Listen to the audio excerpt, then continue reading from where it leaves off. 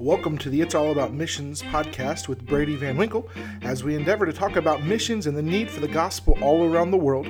We hope we can help you find your place in world evangelism. And for questions or for more information, please check out it'sallaboutmissions.com. And now we hope you enjoy the show. Hello, and thank you for joining us on this week's episode of It's All About Missions, Country of the Week, as we're going to be spotlighting a new country this week. And the country that we come to is another Latin American country in South America. We're going to be talking about the country of Venezuela. And Venezuela has been in the news quite a bit recently, obviously because there's a lot of political unrest, a lot of horrible things going on in the country, a collapse of the economy, a collapse of the government, all kinds of things that's causing a lot of problems and a lot of issues in the country. And so it's been in the news a lot lately, but we as Christians shouldn't just look at it and be like, oh, that's horrible. People are starving. It is horrible. People are starving. Oh, it's horrible. The fighting and things that are going on. But, our heart should break also for those people. They're needing the gospel.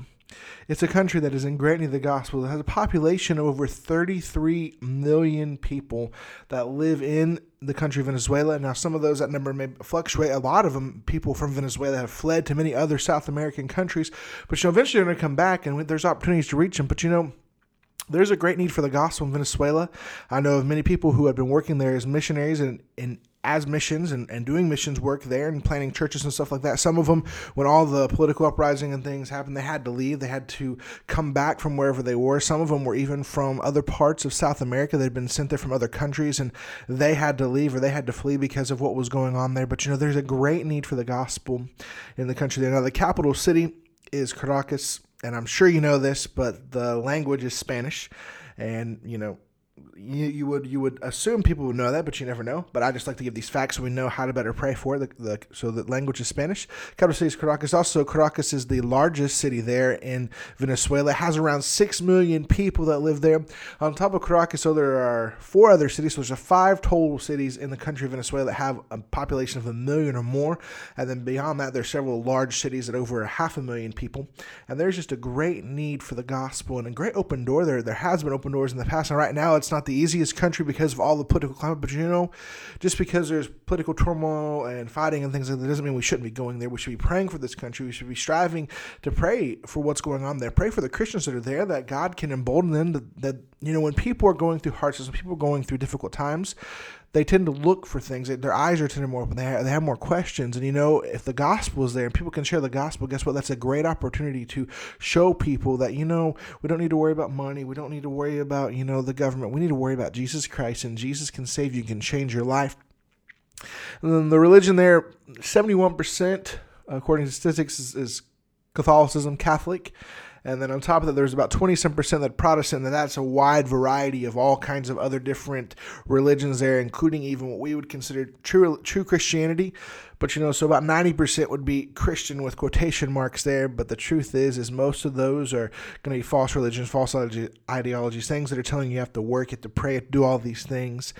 The people in Venezuela, they're dying going to hell. And if you watch the news, you see what's going on there. You've seen people that have died and all kinds of different things. People are dying of starvation. People are dying of these things. And it shouldn't just hurt our hearts that they're dying. It should break our hearts because more than likely they're dying and going to hell. And they didn't have an opportunity or a chance to hear the gospel.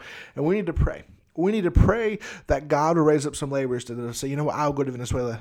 And that we need to pray that God will open the doors, that the things will calm down there, and that the doors will open wide. And I believe that as things calm down there, I guarantee you the doors will open wide for missions and missionaries to get in there. But we have to be ready. We have to have people out there ready to get there, because if we don't, guess what? Other cults, other religions are going to flood in there. They're going to help. They're going to do all this stuff. And guess what?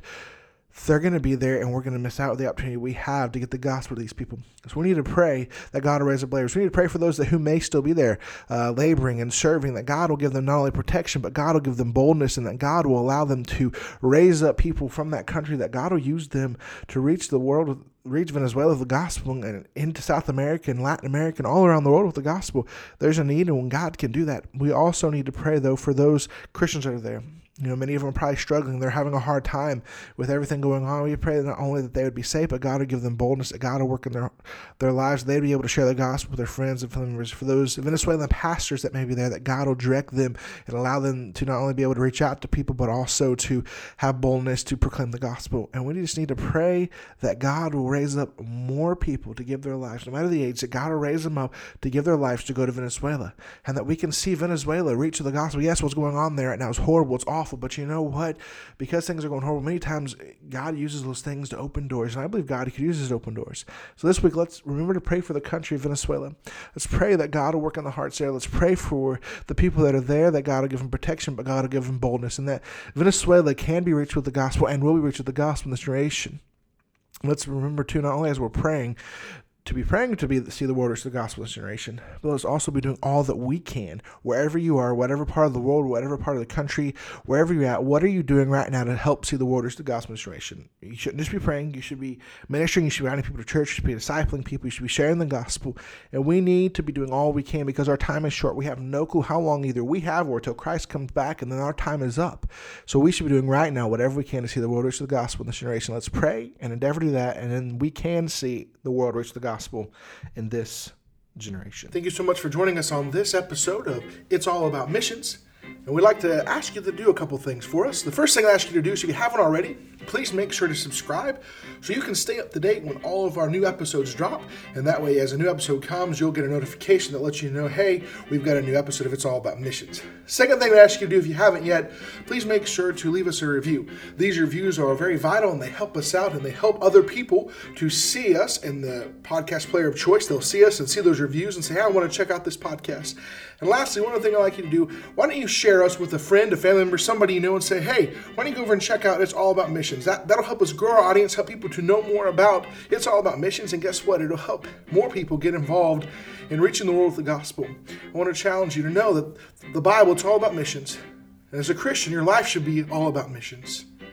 And what are you going to do to impact the world with the gospel in this generation?